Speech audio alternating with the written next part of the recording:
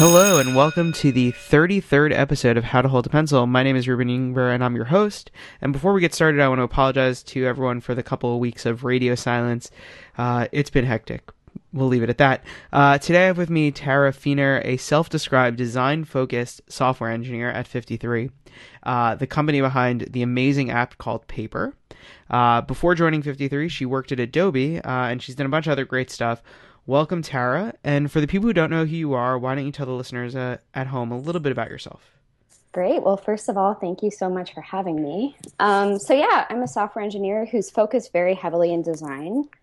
I guess the design portion is sort of just like self-taught over the years, but I've kind of ended up going in that direction. I lived in San Francisco for 5 years before moving to New York, where I was working with Adobe and their experience design group, prototyping future tools for the web. And before that, I'm actually from a kind of unique place. It's an island off the coast of Canada called Newfoundland. And yeah, that's where I went to school and kind of got interested in engineering. That's awesome. So I like to ask everybody this question. What's your first memory of the web? It would definitely be AOL for sure. Like just, Nice. even just like the landing page, like I can almost remember it like perfectly. But, from AOL going into like GeoCities probably, that was definitely a big part of my life when I was younger.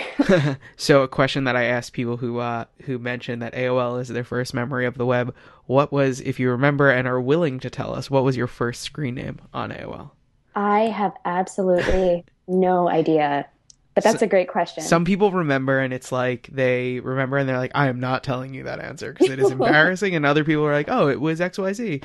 Right. And it's usually kind of funny. So obviously AOL is where you started on the web, quote unquote, but how did you sort of find your way from there to development specifically? Yeah, so I just kind of became obsessed with computers when I was really young. So I kind of just started digging in and trying to understand like how the web even worked. Like, what is this thing? How is this like a thing that we're all using? I started kind of like modifying GeoCities websites. Started doing them for my friends as well. So I was helping people like mod out their GeoCities sites. Who didn't do that? Right. But then I basically became obsessed with like immersive experiences. So like a la Flash, which was obviously like actually kind of cool then. So I became obsessed with Flash and I basically was creating Flash sites and apps my entire way up through school. That's awesome. So I know we started out and you talked about how you are a design-focused software engineer. And I think more and more people are becoming that, especially in the front-end world. It's like Right. you might be building something, but it's no longer that, oh, here's a design comp and I'm going to build it. It's more with responsive web, you really have to sort of have a knack for that. What type of resources did you sort of use to learn and build your design skills? Yeah, it was kind of learning through copying and stealing. And that sounds, I don't know, kind of weird, but it's totally true. For as long as I can remember, just seeing something that I admired and being like, how was that made? And trying to copy it. And I think copying, like as somebody who's learning, is an incredibly powerful tool. And I kind of encourage everybody to sort of go out and steal. I mean, don't like steal a website and make it your own, but steal it as a method of like learning. So that's definitely how I learned how to do it. I think that's some great advice. How did you build your confidence to sort of say, okay, I'm going to not only build this item, but I'm also going to design it, and sort of what caused you to sort of jump that bridge? Yeah, I think because I had started out like coding websites and then like moved into like Flash and ActionScript. I was kind of like immersed in this like engineering design world because like Macromedia Suite inherently was like fireworks and Flash and it was all vector based, and it just like it kind of forced you into being like a little bit more design minded. Like I would kind of jump between creating a logo or creating a button or whatever, and then writing some ActionScript for it. So I was doing a little bit of both, and I think I just sort of developed like a style early on and like began to understand like design language. That's awesome. So how did you sort of discover your style, and like how did how has that sort of iterated itself over the past couple of years? Like, I know you've obviously, everybody in our industry sort of has, you either grow or you don't keep working. So it's, you have to grow and your stuff has to, adapt. How has your personal style sort of adapted over the past couple of years? Yeah, no, that's a great question. Yeah, like going up through, I guess I sort of was obsessed with using tools like the whole Macromedia suite and eventually like the Adobe suite where I ended up working. And I think just like over time, like in being a part of product design, I started to understand what I didn't like and became good at like speaking about that.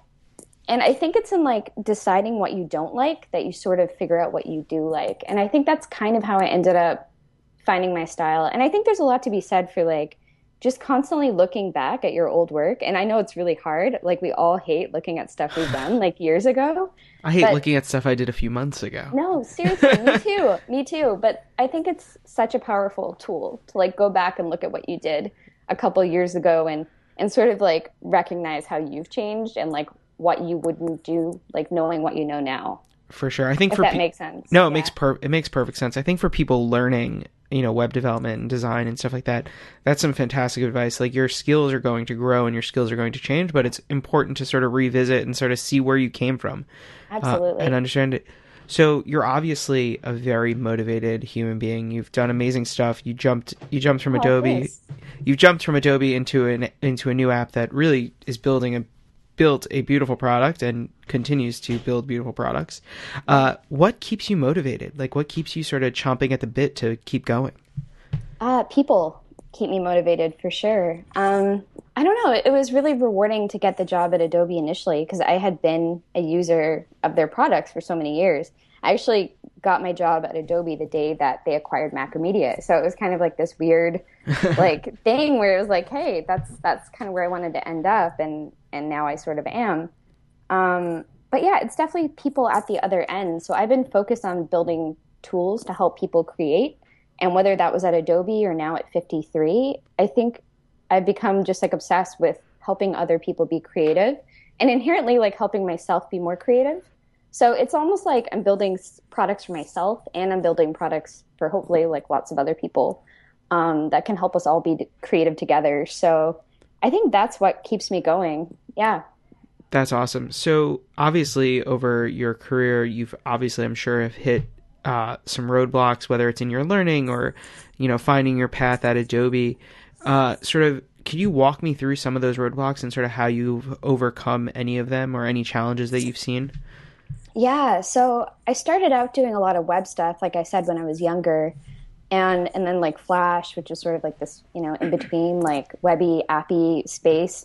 And then when I went to school, I did computer engineering and kind of came out doing native programming, so like C++ and Java. And I was doing that at Adobe for a while. So I think like a roadblock for me was just sort of figuring out like what I wanted to learn and what I wanted to be working with, like what tools I wanted to be using. And like when I finally found myself getting back into the web space and the web teams, it was like making that transition of like leaving a group that I had sort of like grown up with at Adobe to get back to what I think I felt more passionate about. So yeah, I think that was definitely a big roadblock for sure. It was just kind of, having like learned a certain set of tools and then like trying to get back to maybe a set of tools or realizing and understanding what tools I really wanted to be working on and with.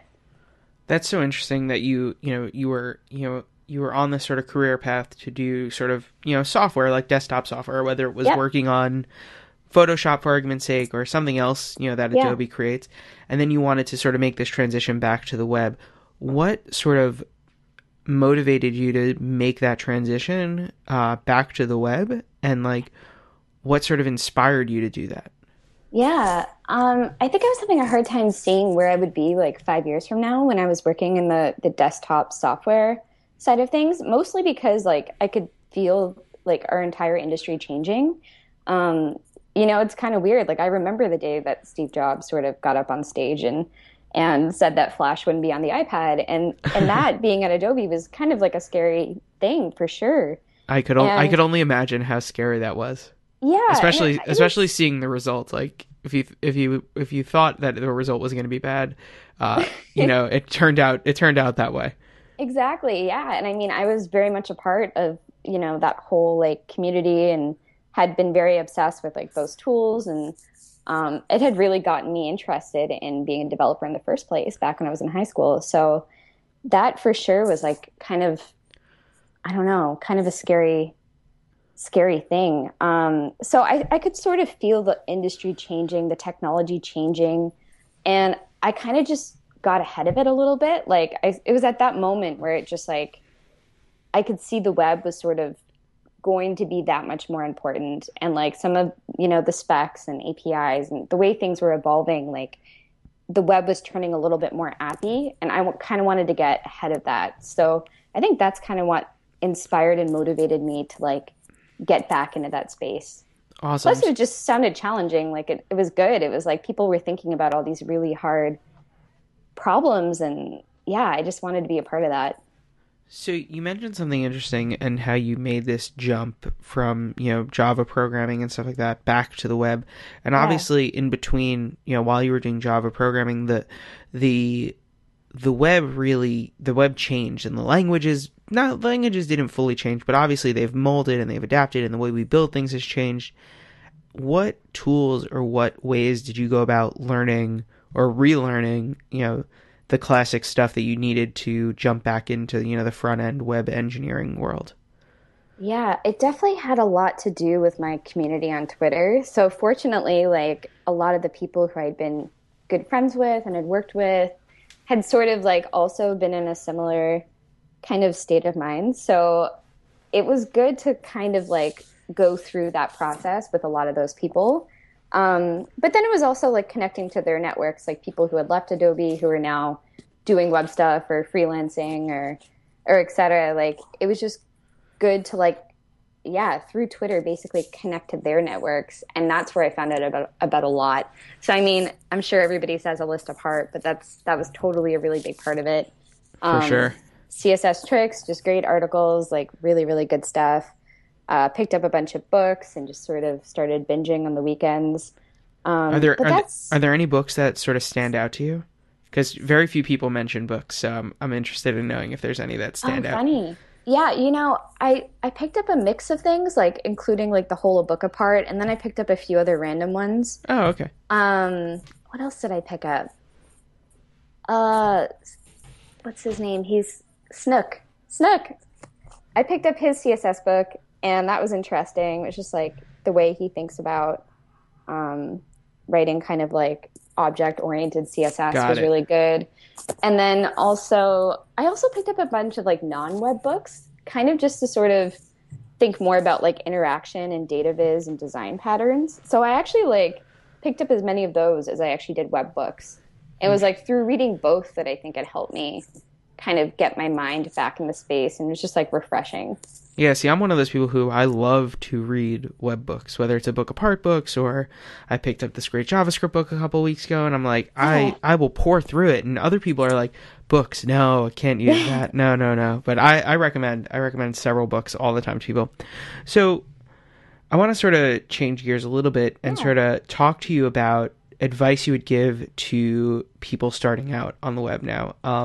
So what would you tell someone starting out to keep them motivated? Like, we all know that the first days of learning web development are tough, but you have to push through those days. And what would you tell them to keep them motivated? Yeah, I would tell them a few things. First of all, like I think it's really important to be able to talk about the kinds of things that make you excited, like the kinds of experiences that make you excited. So something I often tell people when they ask me about like how I sort of became at the intersection of like design and engineering is like just identify like experiences you like, start pointing out like interactions you like, and start like noting them all down. And it doesn't really matter how you do it, whether you want to like have like a private blog or like I'm even going to say like a Pinterest board, whatever, but like start like identifying like things that you like. And I think that helps you kind of figure out what you might want to build. And then, yeah, from there, I think, sorry. It's okay. Yeah. All right. So for someone fresh Oh, and get really technical. Sorry. No, that's it. What do you mean by get really I think we should technical? get really technical. And that's advice that people have given me a lot over the past few years. Just like in talking about like where my career's going, like something I always hear is like go really, really deep. So I think that's becoming more and more important. Like be like a really badass like web engineer. Like learn the ins and outs and everything, and like figure out like why things work the way they work.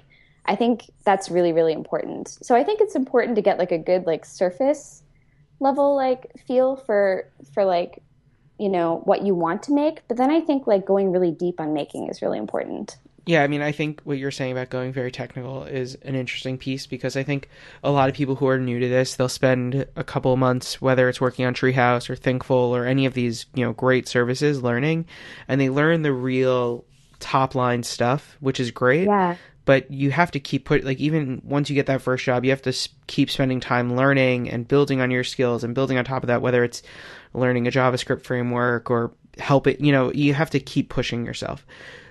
So for someone fresh to the web, sort of, where do you think is a good place to get their start? You know, is there a language, is there a framework, or is there something that you would say this is where you should go? Yeah. Language and framework wise, we've actually been writing everything in CoffeeScript at 53. And that's actually been really nice. It's kind of just like, you know, an abstraction away from JavaScript. And it's kind of nice and clean and makes things a little bit more simple. And, you know, the CoffeeScript site is great, and it has like kind of like this playground where you can sort of try things out and see how it compiles to JavaScript. I think CoffeeScript is really interesting. Framework wise, we're actually using React.js at 53, which is Facebook's framework Very for cool. developing. Yeah. And we really like it a lot. And I'm recommending it more and more now to friends who are building things. I just think it's it keeps like everything pretty clean. Like all the state for your app is at the very top, and then everything just kind of bubbles down nicely. And yeah, I think it's a good place to start, actually. Very cool. So, obviously in our industry, we have to keep learning, keep building on our skills. Is there something you're working on now, sort of outside of work, that you're, you know, geared towards learning, and how are you going about learning that? Yeah, so we recently launched our new product Mix, which is a web app, and it's also on paper. It's a whole like collaborative platform for ideas. Very But cool.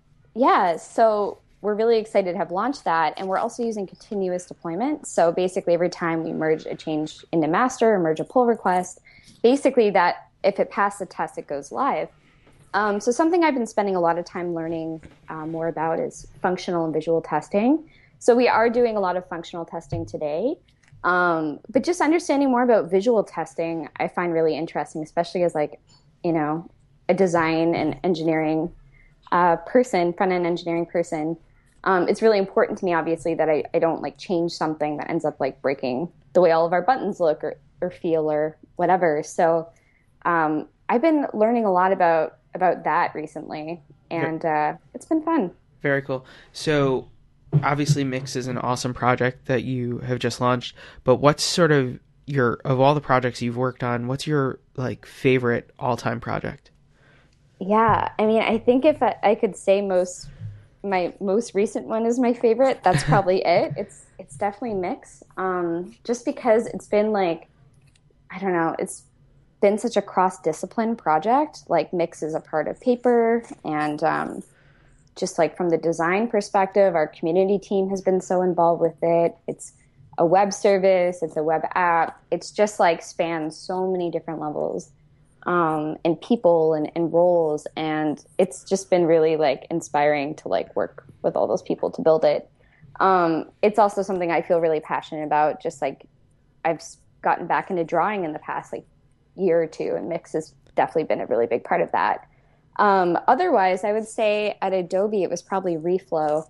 That was a tool as part of the Edge web services and tools that Adobe's web team puts out. Very cool. That me and a few other people from design actually kind of collaborated and came out with the first version. And yeah, it's basically like an in-browser tool for doing responsive web design. And that was really fun because it was right when responsive web design was sort of taking off. So it was really cool to kind of like be right there with it and like thinking about tooling for what responsive web design could look like. That was really fun. Very cool. So listening to you talk just now over the past, 20 or so minutes, you can sort of hear the passion in your voice for the projects you work on and for the way you build things and all this other stuff, which is so amazing.